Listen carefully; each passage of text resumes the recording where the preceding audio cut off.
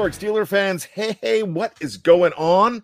It is Wednesday night, which means it's time to get to know your enemy. My name is Brian Anthony Davis from BehindTheSteelCurtain.com. The guy usually in this seat is our very good friend Michael Beck, and he is a little bit under the weather tonight. Too much fun north of the border for the holiday for Mr. Beck.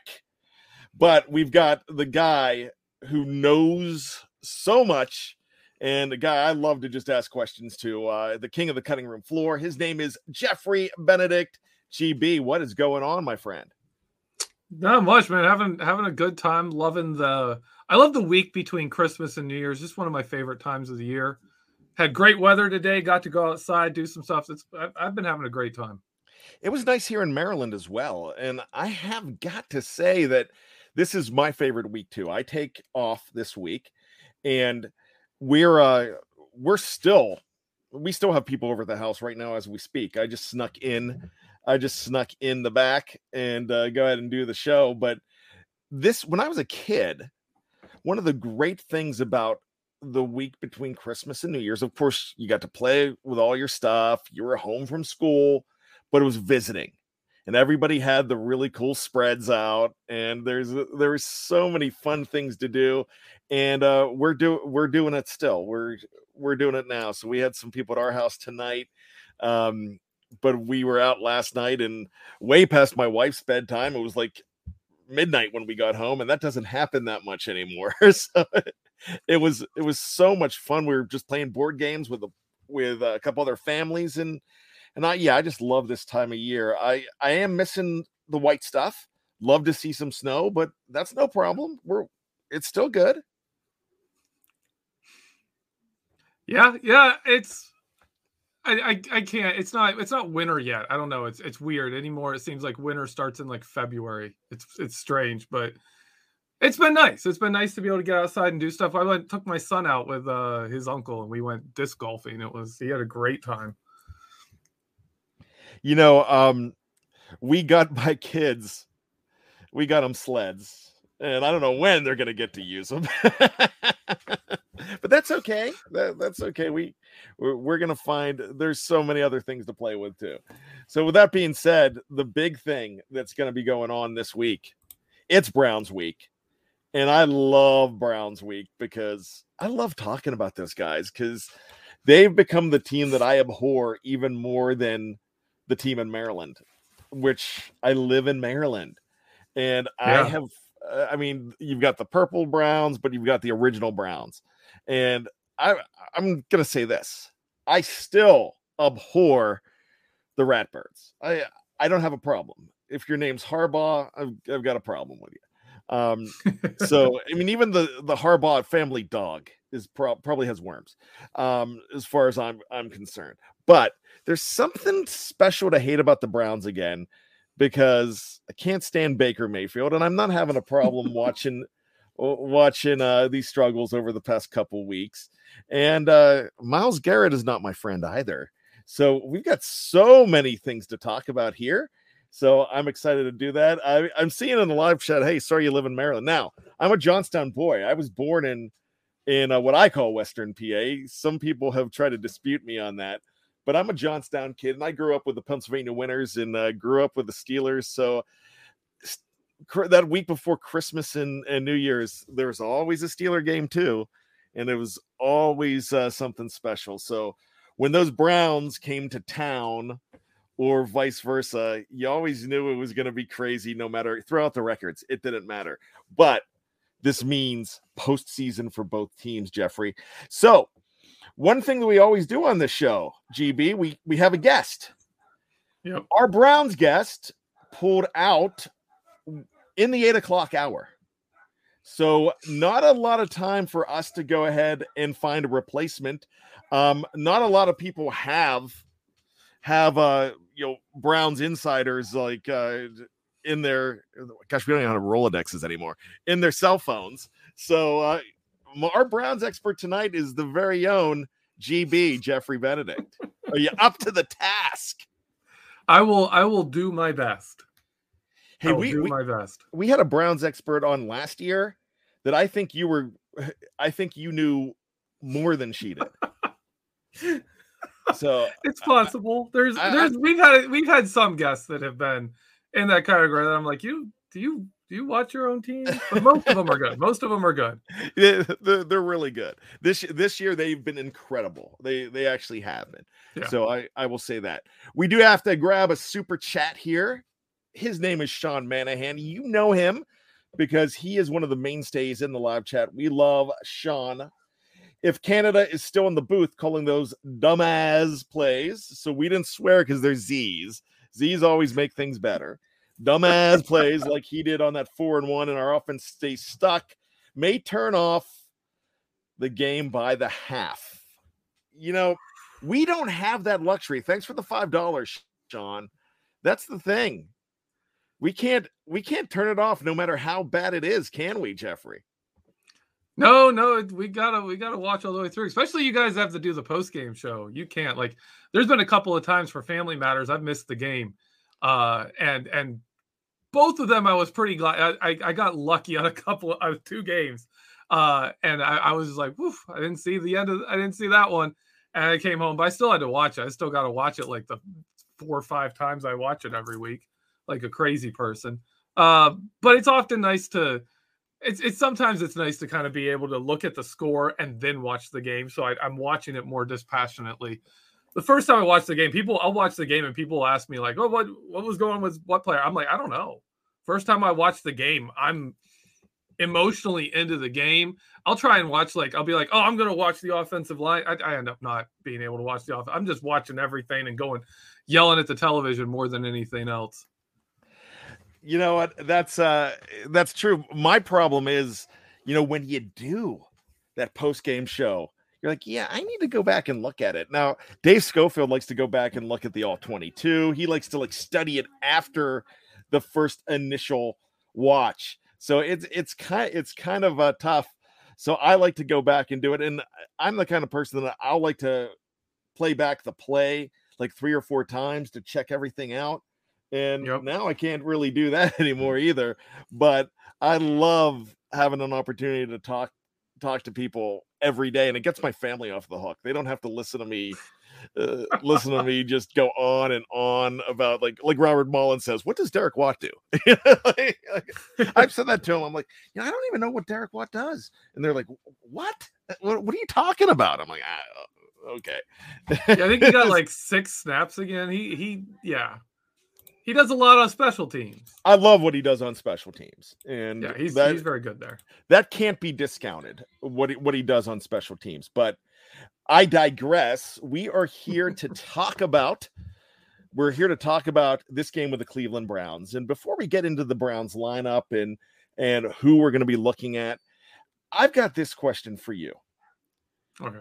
Who's more desperate this weekend, the Pittsburgh Steelers or the Cleveland Browns, or is the desperation factor absolutely even? Yeah, I'm going to say it's even. I mean, 7-1 is better than 7-8, but both these teams, all 4 teams in the AFC North, I believe can end up in first or last place in our division over the next 2 weeks.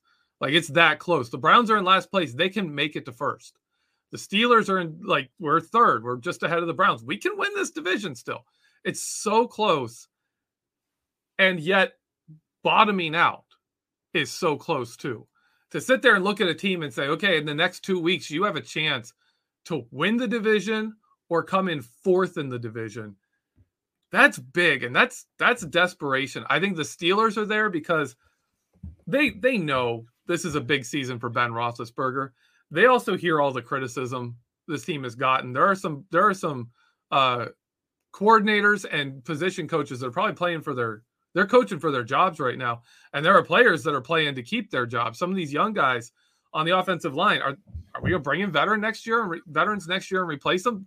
That's going to be their last chance to try and, stake their claim to a job next year is these last 2 games.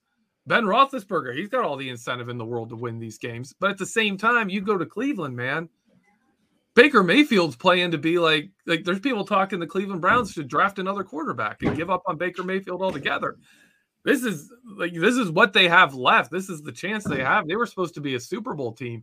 They could still end up last place in the AFC North, and that's incredible. So I think this is super desperate for both teams. I think this is going to be a playoff atmosphere. I hope fans. I know there's a lot of anger among the fan base for how the team has been playing and some of the struggles on the Steelers, but I hope Heinz Field is absolutely rocking for this game, because this is a playoff game. I said it. I don't know how you feel about this, Brian. I said on my cutting room floor, to me, this is the Super Bowl of the season now. Like, I don't know. I think there was some point during the Kansas City game, I just kind of gave up on any hope of a playoff run, anything like that. And now it's just, you know what? Let's beat Cleveland. Let's get this win. Let's not let it fall that bad. That even when we're at our worst, we're better than that team from Cleveland. We're better than the Browns. How do you feel about that, Brian? I absolutely feel the same way. Yesterday was the 6th anniversary of me going to a Steelers-Ravens game. And I think the Ravens were 5-9 at the time. It was like week 15, and they were like 5-9. They had 2 games to go, and the Steelers were going to the playoffs. And it was 2015. The Steelers were definitely going to the playoffs there. And what happened was the Steelers lost that game. It was the Ryan Mallett game. But for those fans and for that team, beating Pittsburgh was the high point of their season. So I get that. So you always want to go ahead and beat those guys in the division. It's killing me that the Steelers have lost 3 straight to Cincinnati. And there's a part of me that's saying, hey, can you get in the playoffs and end up with a game against the Bengals? I mean, that would be great. You would almost want something like that to see what you can do. There's a lot of people that are still saying that, the Steelers, I mean, why are you even talking about it? They're, even if they somehow find a way into the playoffs, and they're not going to, and then that's what I'm reading a lot and hearing a lot. I mean, why would you even want them to go? At this point, this is something I wanted to talk to you about.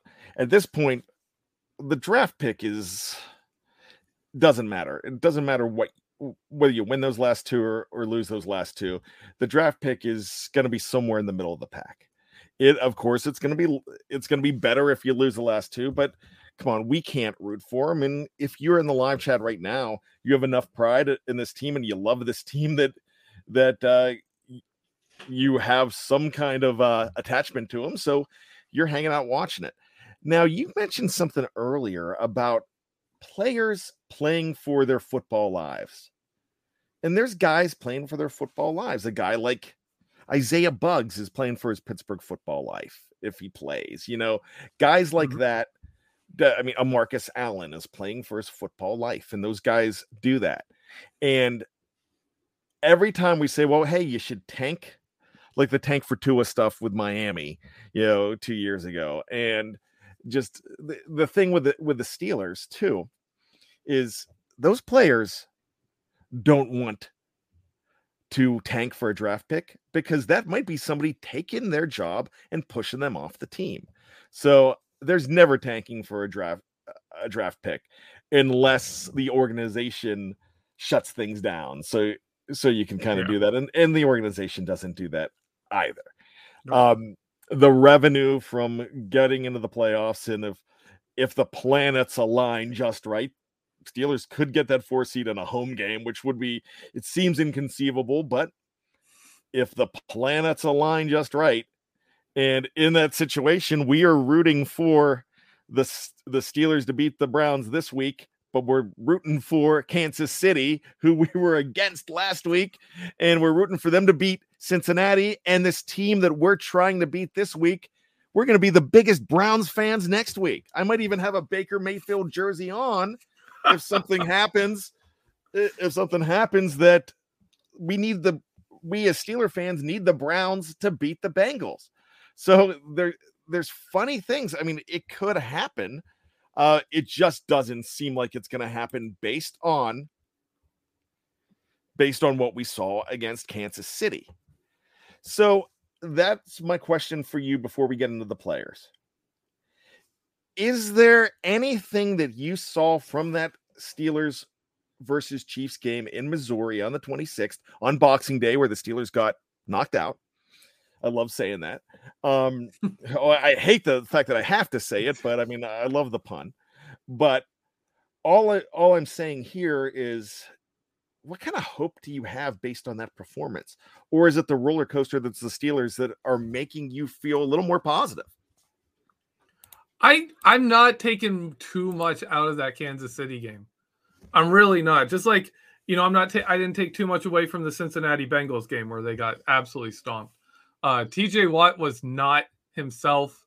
Devin Bush was out. And I know people are down on Devin Bush for his run defense struggles, but he's still a much better coverage linebacker than anyone else we have. He's by far the best on the team.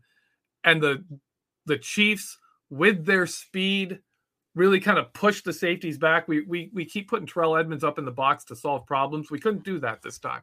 Terrell Edmunds was back in zone because you've got to play too deep against Kansas City. You can't face, Hardeman and Hill and go single high safety. Patrick Mahomes will destroy you.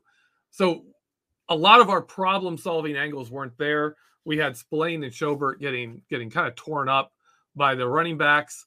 It was a very interesting opponent for the Steelers because they were able to exploit some of the things we've been trying to avoid with how we rotate players. For example, if people listen to my show or here, that the Steelers put Arthur Millette as their nickel back, but he doesn't play in dime. He plays the slot in nickel, and then in dime, it's Cameron Sutton and Trey Norwood playing inside in the slot. That works because of their skill sets, but the Chiefs were able to put the Steelers into nickel by keeping their tight end, a blocking tight end, and their running back in to be like, if you go dime, we'll just run on you, right? We'll run down your throats.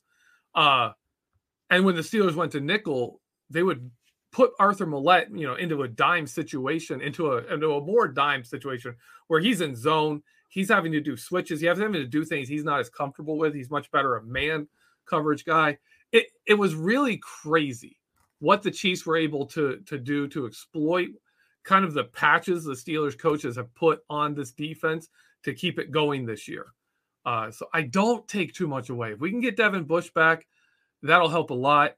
But mostly, Cleveland and Baltimore don't have the weapons to do what the Chiefs did. Neither of them have the deep ball, prowess. Neither of them have those kind of Tyreek Hill receivers. They're not the same threat that the Chiefs are. And I don't think that either of them are going to be able to do to the Steelers defense what the Chiefs were able to do to the Steelers defense. Oh, we lost your audio. Yes, I did. There's some chicanery in the background with the dogs and kids and everything. So usually Wednesday nights, I'm involved in the chicanery. So let me pull out an old staple here, Fact or Fiction. All right. And this is a show that the first podcast I ever did on BTSC, I did that with Zach Parnes way back in 2016, and it was called Fact or Fiction. And we do some fact or fiction here and there.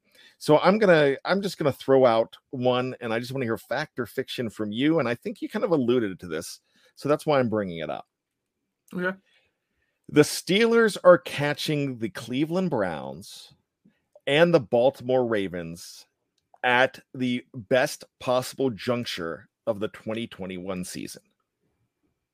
Well, the Browns are close, but I think last week would have been better. They're getting some good players back from the COVID list for this game. But yeah, they're not playing well right now, especially their offense. Their defense is still basically the same defense they've had, but their offense is not playing nearly as well. And we can get into this specifically a little later about Baker Mayfield and what's causing him problems. But yeah, I'd say the Steelers are catching Cleveland at almost the right time, pretty close to the right time.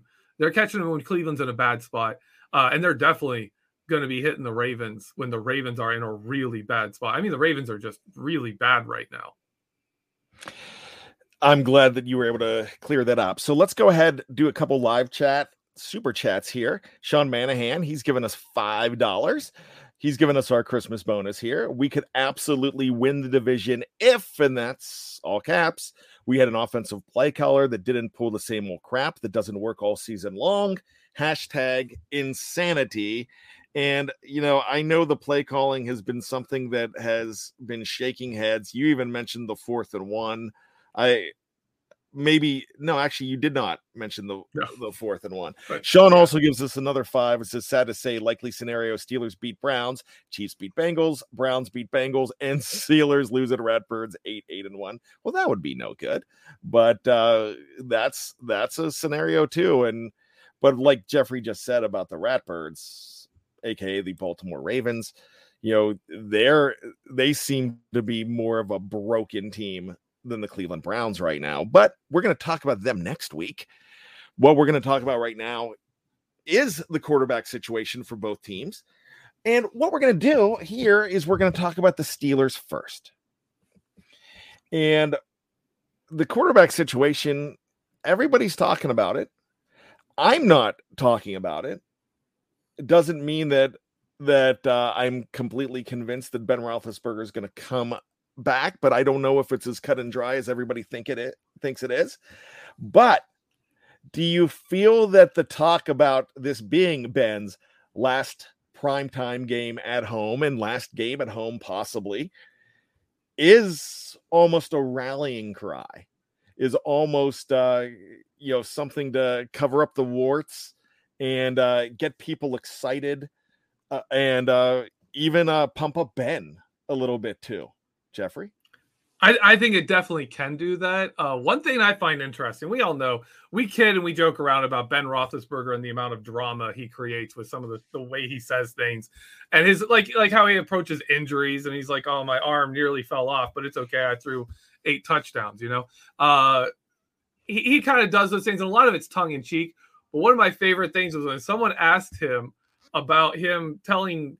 They said something like, have you really, they've been saying you've told everyone that this is your final season and you're done after this season. And Ben Roethlisberger's response was, I haven't told everyone. Like, he just doesn't answer the question. They're trying to find out, hey, is this your last season? He's like, well, I didn't tell everyone. Well, does that mean you didn't tell everyone because you're not retiring? Or does that mean you are retiring, but you didn't tell literally everyone? Like, there's a guy in the corner you didn't tell. That's Ben Roethlisberger. He builds that drama. I don't know if that's intentional or if that's just his way. The way he talks just leads to that. But I don't know if it's his last. No one really knows if this is it. But I think fans kind of see the writing on the wall. He does not have a contract through next season. This is it. This is his last year. And they do have the cap going up. They could absorb that dead cap hit. It's not nearly what it would have been this past season. People forget he saved the Steelers $15 million on a low cap year. Saved them $15 million against the cap by coming back this season. That was huge. They needed him to. We'll see if he plays again. But man, the atmosphere for this game is gonna be crazy. I really hope it does kind of spur the Steelers, especially the defense, the other players on offense, the offensive line. I hope it spurs it to be like, hey, let's win this for Ben. And I hope the Heinz Field should be crazy. It should be great. I hope that's enough. I would love to see a win here. I'd love to see Ben sweep the Browns after after how bad that playoff game was last year, how horrible that was, seeing him cry on the bench and how much Cleveland fans adored that and, put that all over everywhere, every chance they get. I'd love to see him sweep the Browns in his final season here. And you're knocking out the Browns if you beat the Browns too. Yeah. Straight out of the playoffs. You're done. You're ending their season, and that is something that would be absolutely phenomenal for this team and for Ben as well. I'm sure he does. I'm not going to write the Ben story. I want Ben to write the story. I like how Steelers Pittsburgh says Ashley will tell Ben when to retire. Ashley, of course, being his wife. So, that's the thing. I used to work for Enterprise Rent-A-Car, and we used to hire these guys as drivers. They were senior citizens. They were retired guys, and these guys were the best people ever. They were my favorite employees. In fact, I went to a couple Steeler games with one of the guys. I mean, they were like an extra grandpa. It was so fun. And what happened is they would retire. They'd be out 6 months.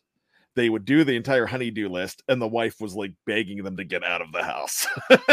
It's one of those things. So you never know if there was talk about Philip Rivers wanting to come back this year. So that retirement thing is hard on these guys when you're a 39-year-old dude and you still think you've got so much left. And we saw some really good things about Ben, but the offensive line hasn't been solid. So we will be talking about that as well. And I do want to go ahead and bring up Monster 19, $4.99 for Monster. And I'm a big fan of Monster just because he looks like the happiest dude in his avatar there. He's just smiling. He's like, hey, what's up, dudes? Can finally afford to go to a game in Pittsburgh. We might stink, but I'll be screaming for Ben to flush the Browns one more time. Monster, have a good time at that game. And I know, if I'm not mistaken, Big Bro Sco will be there. And 2 other guys are going to be there. The cast of What Ian's Talking About is going to be there. So that's wow. All the way from LA. They are going to be there. So you guys need to look up Big Bro BBS and the Yinzers there. That would be great. Monster, have a great time at the game, and thanks for the $4.99. So let's go ahead and talk about Baker Mayfield. Yeah. Is Ben still a better quarterback than Baker Mayfield at this point? Yes, he is. He the only time Baker Mayfield is a better quarterback than Ben Roethlisberger is when Nick Chubb is his running back. And that's really it. That's it. When that offensive line is healthy and they're blocking well for Baker Mayfield and he has Nick Chubb as his running back, it doesn't matter. Whatever he does is golden because he has all day. The other team has to jam the box for the run. He can throw. Everything's open. Everything's open. You can do play action, and 9 people are crashing the line of scrimmage, hoping to stop Nick Chubb. That's when Baker Mayfield's great. I've said it before. When Baker Mayfield is a good quarterback, it's because of Nick Chubb. It's not so much Baker Mayfield is great. It's Nick Chubb makes everything Baker Mayfield does easier. And I definitely think Ben Roethlisberger is a better quarterback than Baker Mayfield, even when Baker Mayfield's healthy. And right now, Baker Mayfield is terrible. Baker Mayfield is absolutely terrible. If you look at his stats and you look at the Browns season since week 10 against New England, he's had a couple of injuries. I think he got hurt that game or before that game, one of the two. But they're coming off that Cincinnati game where they absolutely stomped the Bengals, and everyone's like, "Whoa, like what's going on?" Like the Browns are finally looking like a good team. They get stomped by New England, and since that game, Baker Mayfield's mechanics have gone downhill. And to me, it looks like a case where he's had some nagging injuries. And if your knee's hurting, you kind of favor that knee. You kind of shift weight to the other knee. If you got an elbow hurting, you change your mechanics a little bit. And it looks like Baker Mayfield has altered his mechanics a bit to adjust for injuries. And it's just thrown his entire game off. It is what it looks like to me. I've read some other reports on it. I've read some guys breaking it down, doing really good jobs. He's not playing quarterback well. He's making throws off the wrong feet. He's turning wrong. He's got false movements in his arm and his release, everything. It's just his mechanics are gone. They are absolutely trash right now. And that's going to make it hard for him to have any kind of success and it shows in his numbers. He just, he threw 4 interceptions. They should have beaten Green Bay. Absolutely should have beaten Green Bay. I mean, when you have 4 turnovers and you lose by 2 points. That's crazy. They absolutely should have won that game, but Baker Mayfield just kept throwing it away with bad mechanics. I don't think that's the kind of thing you can fix in a week. I don't think they can. Let me ask you this, though. I've noticed, are we being way too tough on Baker Mayfield because he's hurt? He is not. Yeah, he has not been healthy all season. Do you think that these interceptions and the mechanics being off are a byproduct of the injury? And it's almost like, let's take a look at 2018 Chris Boswell. Give him a chance to heal and come back. And is this a better quarterback next year after he gets a chance to heal? Because we've seen some things in this guy. We have seen him look pretty fantastic at times too, but not in 2021. So are we jumping too fast on the Baker sucks bandwagon? I know, Jeff Hartman built the bandwagon. And Dave Schofield for a while. And Dave Schofield says, and I just don't like him because I think he's a fake and I hate his commercials and I'm just not a fan of the guy. Ever since planting the flag in the field, and I know I know we can go back to the fact that Devin Bush did it too, and I get it. But all I'm saying is I've never been a Baker Mayfield fan, and I was actually excited when the Browns took him. But I've seen some brilliance in the guy too. All I'm saying is, with all of this and the fact that it's the Steelers, how up do you think he's going to be for this game? I think he is going to be. He's going to be pumped for this game. He's kind of that guy, though. He's kind of that emotional leader. He seems always fired up about something. He's always got something he's going off about, which leads to a lot of his dumb comments. I think is he's more emotional than cognitive. He's more emotional than rational, and he plays that way on the field too at times, where he gets he pushes things too far instead of just playing smart, which is something we've seen Ben Roethlisberger grew as a quarterback, where instead of running around and trying to make big plays every play, he would take the checkdowns. He'd take the smart passes.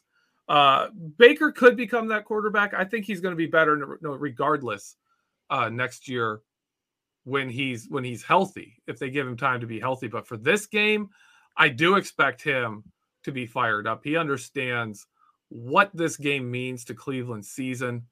Turning this around, getting to 8-8 with a chance to have a winning record, not getting swept by Pittsburgh, beating Ben Roethlisberger in Heinz Field again. These are things that matter, especially to that fan base. And if you want to be the quarterback going forward and you want to have a good, fan base behind you, you've got to step up and play good in this game. I don't know if he can. Another thing we saw is in the Green Bay game, for some reason, they kept leaning on Baker Mayfield, even as he was playing poorly. They weren't running the ball. They kind of got away from the run a little bit more than they really should have. You're that far into the game, you really need to keep pounding the ball. And they kept going 3 wide receiver sets against Green Bay, which they don't do well out of, and Baker doesn't do well out of.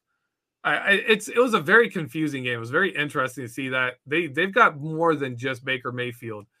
Kevin Stefanski shows a lot of promise as a coach, but there's some growing pains there too, in some of his offensive decisions. Some of his overarching strategies for games just don't seem to line up and make sense. I do expect the Browns to play more heavier sets, which is where Baker is at his best. Those 1 wide receiver sets with 2 or 3 tight ends or a fullback. He does great in those. And those have been the big weakness of the Pittsburgh Steelers because of our defensive line situation. So I expect them to be putting him in better situations than they did against Green Bay, simply because that's what you want to run against the Steelers right now, is extra offensive linemen and extra tight ends, and just get as big as you can and attack our defensive line. So I do expect they'll put him in better situations, and he could have a much better game against the Steelers, and he needs to for the Browns to have a chance to beat the Steelers. Absolutely. He might even be auditioning, because I'm going to break the Yinzer net right now. I am not going to be surprised if he is signed by the Pittsburgh Steelers next season and number 6 is playing for Pittsburgh. What would we all do if that happened? And Oh, man. but never say it because it could happen. Oh, I don't know. Although, honest, oh gosh, you're killing my brain. He would fit a lot of what Matt Canada wants to do, but it's the same stuff Stefanski. I don't think the Steelers would go with Baker. I think they know his limitations too well to do that. So let's move on from Baker. I just had to do that.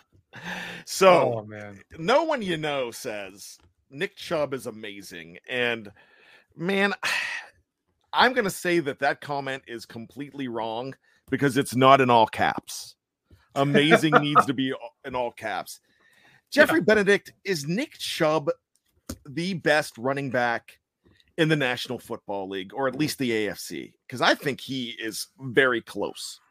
Besides a Derrick Henry. Derrick Henry's there. You know, as good as Henry is, as much stats as he puts up, I might take a Nick Chubb over Derrick Henry. Because Derrick Henry is a guy who needs the right kind of offense. You've got to they build that offense to fit what he does best. They've learned that he didn't do the best right off the bat when he first came into the league. He wasn't, what he is now at all.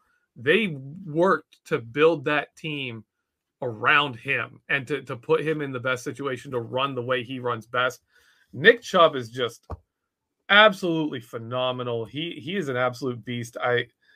Him and the young kid Taylor from the Colts, they're to me the best two running backs in the NFL. And I might take Nick Chubb over Jonathan Taylor. I might take him. He's that good. He is an absolutely phenomenal running back. Love what he does, all phases of the game.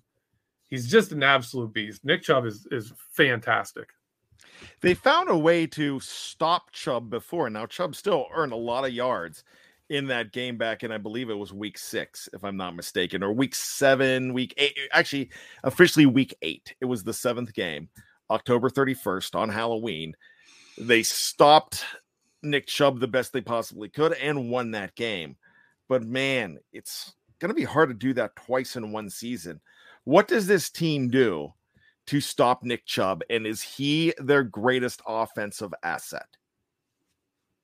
Yeah, he's absolutely the Browns' greatest offensive asset. He is the player the Steelers have to account for the most. And how the Steelers defend the run with this line that at any time can get blown off the ball. What you're seeing the Steelers have success with is when they finally get a first down stop, carrying that into a second down stop. And I see that on film a lot. That's where this defense has survived, is when they do get a 2-yard gain, when they limit someone to a 2-yard gain on first down, or they get a tackle for a loss or no gain. Any of those runs where they run on first down and it's nothing, they get that stop on second down. Whereas oftentimes, you're getting a 6-yard run on first down. The Steelers give up those conversions. That's going to turn into a new set of downs almost every time. But when they do get that rare defensive stop, they can end a drive.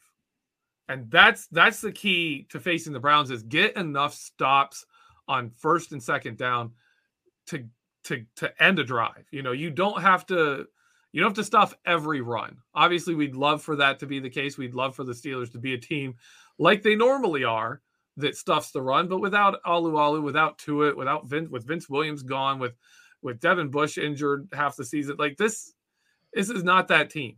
This really isn't that team right now that can do that. But when we do get a first down stop, turn it into a second down stop, get that defense on the field in 3rd and 8, they can still get it done there. The other thing is goal line. Don't let them get down to the goal line. Stop them in the red zone, before they get close enough where they can just pound it and get it in tight there at the end. The Steelers have been really good as a red zone defense. I think we're 5th. We're top 5 in the NFL in red zone defensive, like red zone percentage for defense, for how much we give up touchdowns. We're top 5. That's the saving grace of this defense, is we just don't give up touchdowns in the red zone as much as other teams do. And that's you're going to have to do it again. You're going to have to take Nick Chubb when he is rolling, when he does get them down the field, when they get to that, when they get inside the 20, when they get to that red zone, make it about Baker Mayfield. Jam that box, make Baker Mayfield beat you. When you can kind of play Minkah up a bit and not have to worry about getting beat deep, it makes everything better. Get it done there, because this team is not going to just shut down Nick Chubb. You've got to find your ways, make your situational plays. When you have an opportunity to end a drive, do it. The Cleveland Browns have injuries on their offensive line, but they have some guys back as well. This is a pretty good unit, and we know that because of Nick Chubb. But if I'm not mistaken, Conklin is out again. Yeah. And so it's hard to keep up with their injury report. It's all over the place. So who on that offensive line needs to keep it together, or are they too patchwork at this point? For the Browns? Yes. I think J.C. Treader's is big. They're getting him back this week. That is big. That's part of the problem, though. They are constantly rotating people out. One of the things I talk about each week in my snap count article is how consistent were the Steelers on their offensive line snaps? Were they able to keep those guys in there, most of the game? That's a big deal. It really is big. Even if the guys aren't good, if they're playing together and they're experienced together, that matters. And this Browns team has not been able to put those 5 guys on the field together. You've got to get the interior together. I think Treader will be a big part of that. And I think this offensive line is going to be better simply because the interior of the line is going to be together and maybe get some momentum going. We've seen that with the Steelers when the interior of our offensive line isn't doing well, which they haven't been for quite a while here. The offense just can't get going. OBJ is gone, and he's been gone for 6 or 7 weeks now at this point. Jarvis Landry is there, and he's been tough against the Steelers, and he's one of those guys. He plays very emotional. He's a very emotional player, but he is tough. He makes a lot of combat catches as well. Donovan Peoples-Jones is one of those guys that has stepped up as well, and you still have a lot of a threat when it comes to the tight ends.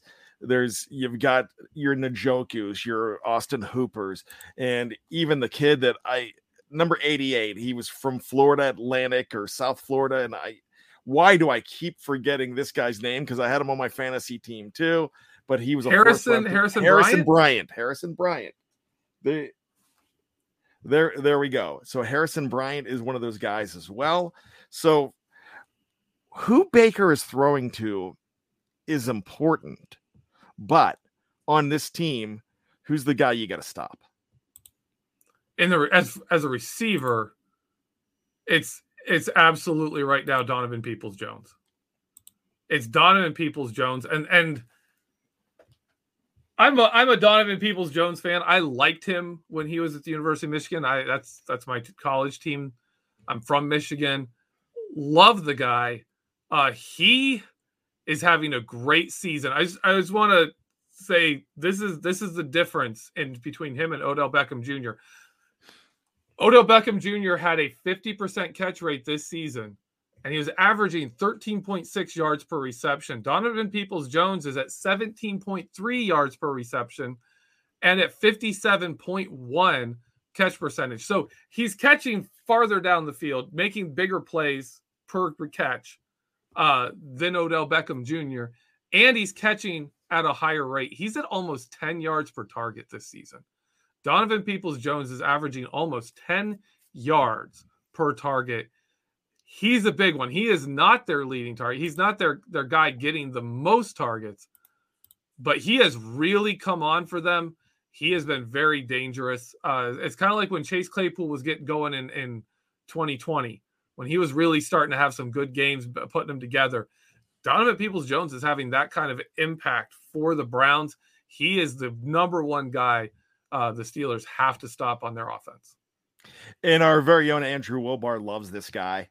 I know he does. And one good thing about Andrew Wilbar is he's always going to let us know when somebody that he has picked. Now he scouts like 750 guys a year, a draft.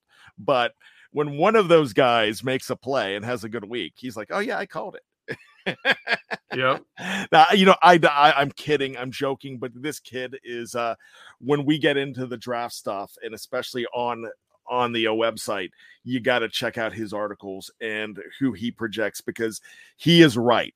Now, he always calls it, but after the fact, but he's right. I mean, he is very good at what he does. So I want to say that, and I do it tongue in cheek because I'm having a good time with him. But he's asking for credit from DPJ right now, but he is a Michigan fan too, and which I think we should fire him just for that, because he roots for a Harbaugh. Hey, whoa! I'm a Michigan fan. I'm a Michigan guy. So. Oh gosh! So if you, Dave, and Jeff can live in Baltimore, we can root for Michigan. Yeah, but we're diehard Maryland Steelers. We're bucking the system here, behind enemy lines. Yeah, absolutely. Speaking of, let's go over the line and let's talk about that defense. So they have made some upgrades over the year. If TJ Watt is not the defensive player of the year, there's a very good chance that Myles Garrett is. I really think that the Aaron Donald monopoly on the award is going to end this year for a little bit. I'm not saying it's over, because that guy's phenomenal too, but I really would think it's one of those two guys right now. And it very well could be what happens in the next two games, or what even happens in this game with them, even though they're not going head to head, but they're on the field in the same game. You very well could see your DPOY here. Myles Garrett, you take him away, they don't have a defense. There's a lot of guys on that defense that are good, but he's the heart, soul, and brains of this outfit, isn't he? He really is. He's the best player on there. He's used very differently than TJ. The Steelers use TJ as just this absolute athletic weapon that you can't defend. And also we use him in ways that make it hard to double team. And we kind of gear our defense to make it very hard for people to go after TJ Watt and really focus on him. Cleveland's more the opposite. They just line Myles up and are like, Myles is going to dominate. You're going to shift help to Myles Garrett, and everyone else is going to have an easier job because of it. And Myles Garrett still produces. I until this season, I last year said I thought Myles Garrett last year was better than TJ Watt. He played better than TJ Watt. This year, TJ has turned it up to a whole new level. This is a different player than he even was last year. TJ Watt's just amazing this year. And he's clearly, in my opinion, the defensive player of the year. But Myles Garrett has been a big one. Jadeveon Clowney has worked well as kind of the Bud Dupree to Myles Garrett's TJ Watt, kind of just given another athlete on the other side, so that if you don't leave Jadeveon Clowney unblocked. If he beats a guy one-on-one, he's going to run down your quarterback pretty fast. He's got speed. He can really defend the run. He is a darn good run defender. There's a guy, the Malik McDowell they brought in when he's playing. He's really good defensive tackle. They've got they've got depth too. They brought in Takaris McKinley. They've got a good rotation there when it's healthy. They haven't had those guys all together very, often in this recent stretch of games, but they do have a good defense, and it runs through their defensive line. They did a lot to upgrade that defensive front. Myles Garrett leads the way, but I absolutely agree. They have some other guys that really, really make that work. And that's something, if you look at the Steelers side, TJ Watt and Cameron Hayward don't have. And the Browns really filled out that defensive line with a lot of quality depth and other players to help out Myles Garrett. And it's worked. Their defense has been good. You've got the 2014 number one pick overall in Clowney, who you just mentioned. You have the 2017 number one pick overall in Myles Garrett on this team, and you have the 2018 number 1 pick overall in Baker Mayfield on this team. How do the Steelers beat this team? I'll go ahead. I'll just say that all the talent in the world, you still got to win. You still got to know how to win. And one thing I think the Steelers have that the Browns don't is from the coaching staff down to guys like Cameron Hayward, TJ Watt. They've got guys who know how to win. They have that legacy. They have, and I mean, obviously I just left out because I was talking defense, but I left out Ben Roethlisberger, who obviously knows a thing or two about winning in the NFL. They have that. The Browns are trying to build that, but you can see with Baker Mayfield, you can see with their defense, you can see how Myles Garrett will disappear late in the game. You can see how they react when they're frustrated.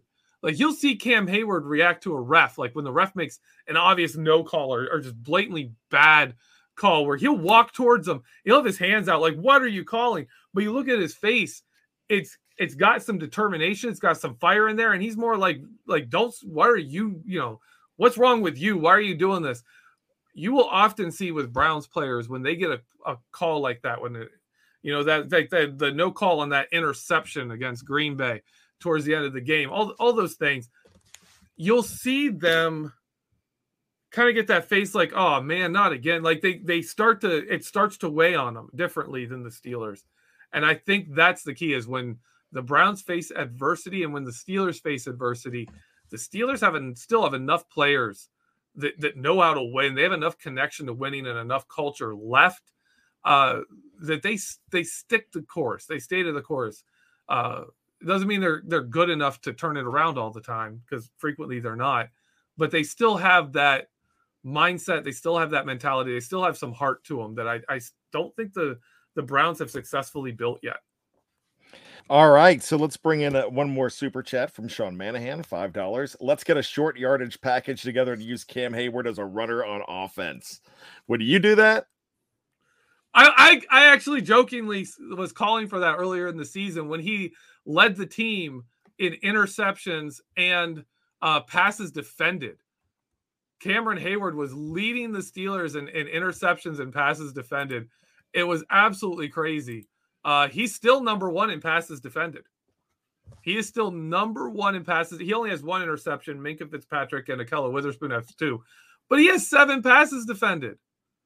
That's the most on the Steelers. Like, that's Cam Hayward. Like, so yeah, if he can do everything on defense, why not? He's running down wide receivers on big plays. Like, they make a catch downfield.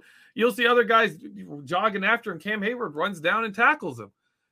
It's incredible. He's everywhere on the field. They could use 4 or 5 more guys like him. But I'd put him on offense. I'd do it. Put him in there with Najee. Let him be a fullback. Let Cam Hayward just go up there and sock somebody in the mouth on offense. Would that break the Yinzer net? It would. This is how you would create a highlight for all time if you put Cameron Hayward in at fullback and ran him straight at Myles Garrett. It is like Cam Hayward trucks Myles Garrett to the ground and Najee Harris scores a touchdown. It would break Steelers Nation. They would just go insane. It would be the best.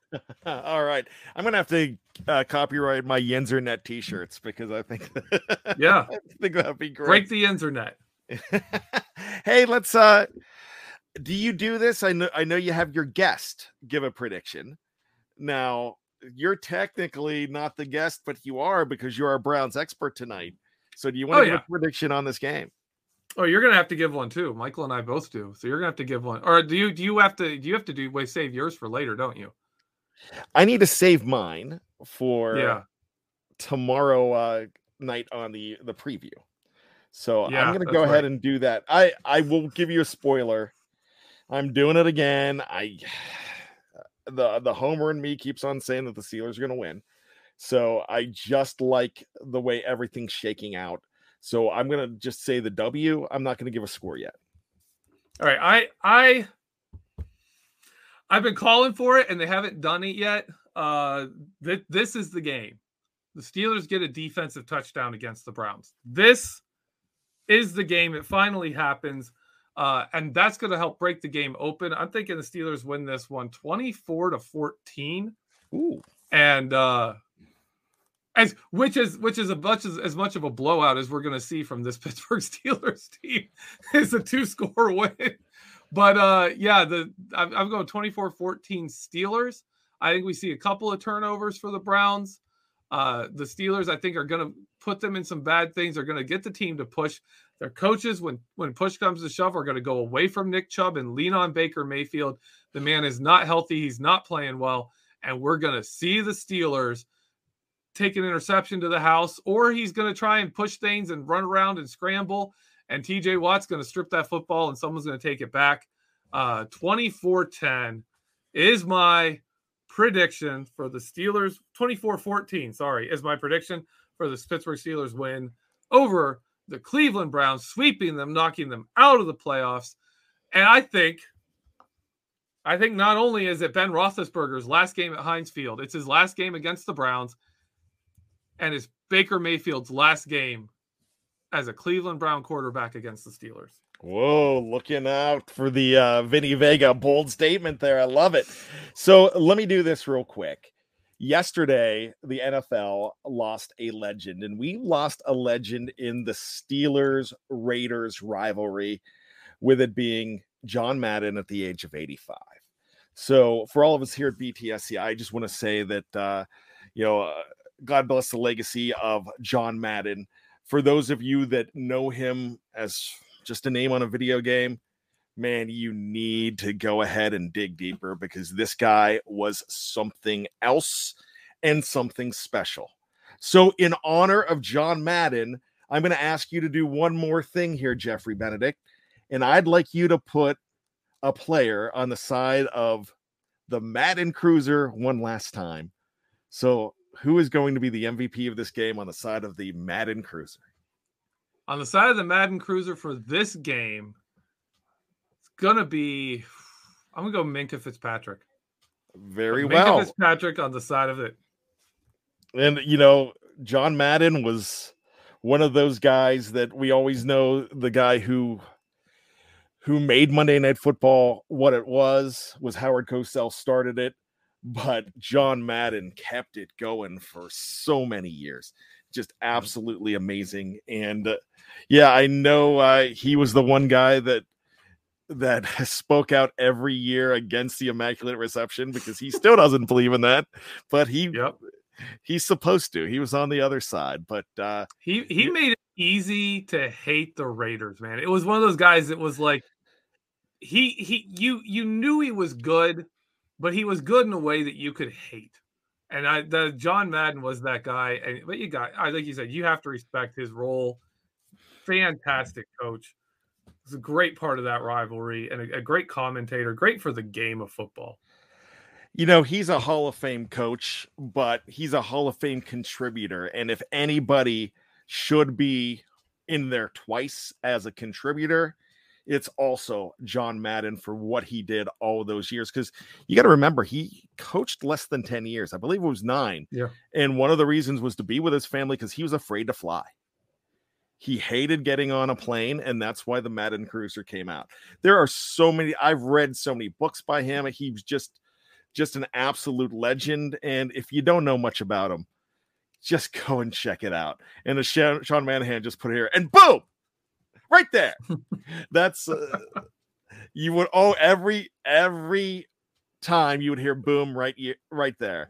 And if I'm not mistaken, the very last football game called by John Madden was Super Bowl 43. Steelers over the Cardinals. I believe that to be true. If I'm wrong, please let me know. No, that's absolutely true. The last play he called was, I believe, Lamar Woodley sacking Kurt Warner. Wow. How about that? Now I got to go check that out, because I have a copy of that on DVD. So with that being said, thank you so much, Jeffrey. This was a blast to be on the show. I think this is one of the great shows on our network. I cannot do what Michael Beck does, but I got to tell you what, I'm so glad that he gave me the opportunity. Get well, Michael. We'll see you next week. He'll be in this spot. We'll be talking to somebody from the Baltimore Ravens. So, Jeffrey, have a fantastic night, my friend. You too, man. All right, for GB, I'm a BAD, and this has been Know Your Enemy. If it wasn't a copyright infringement, I'd be playing some Green Day right now. But for both of us here and all of us at BTSC, let's go Steelers. Grab that terrible towel and start rooting. Oh, how it rips me, but love makes me live for tomorrow.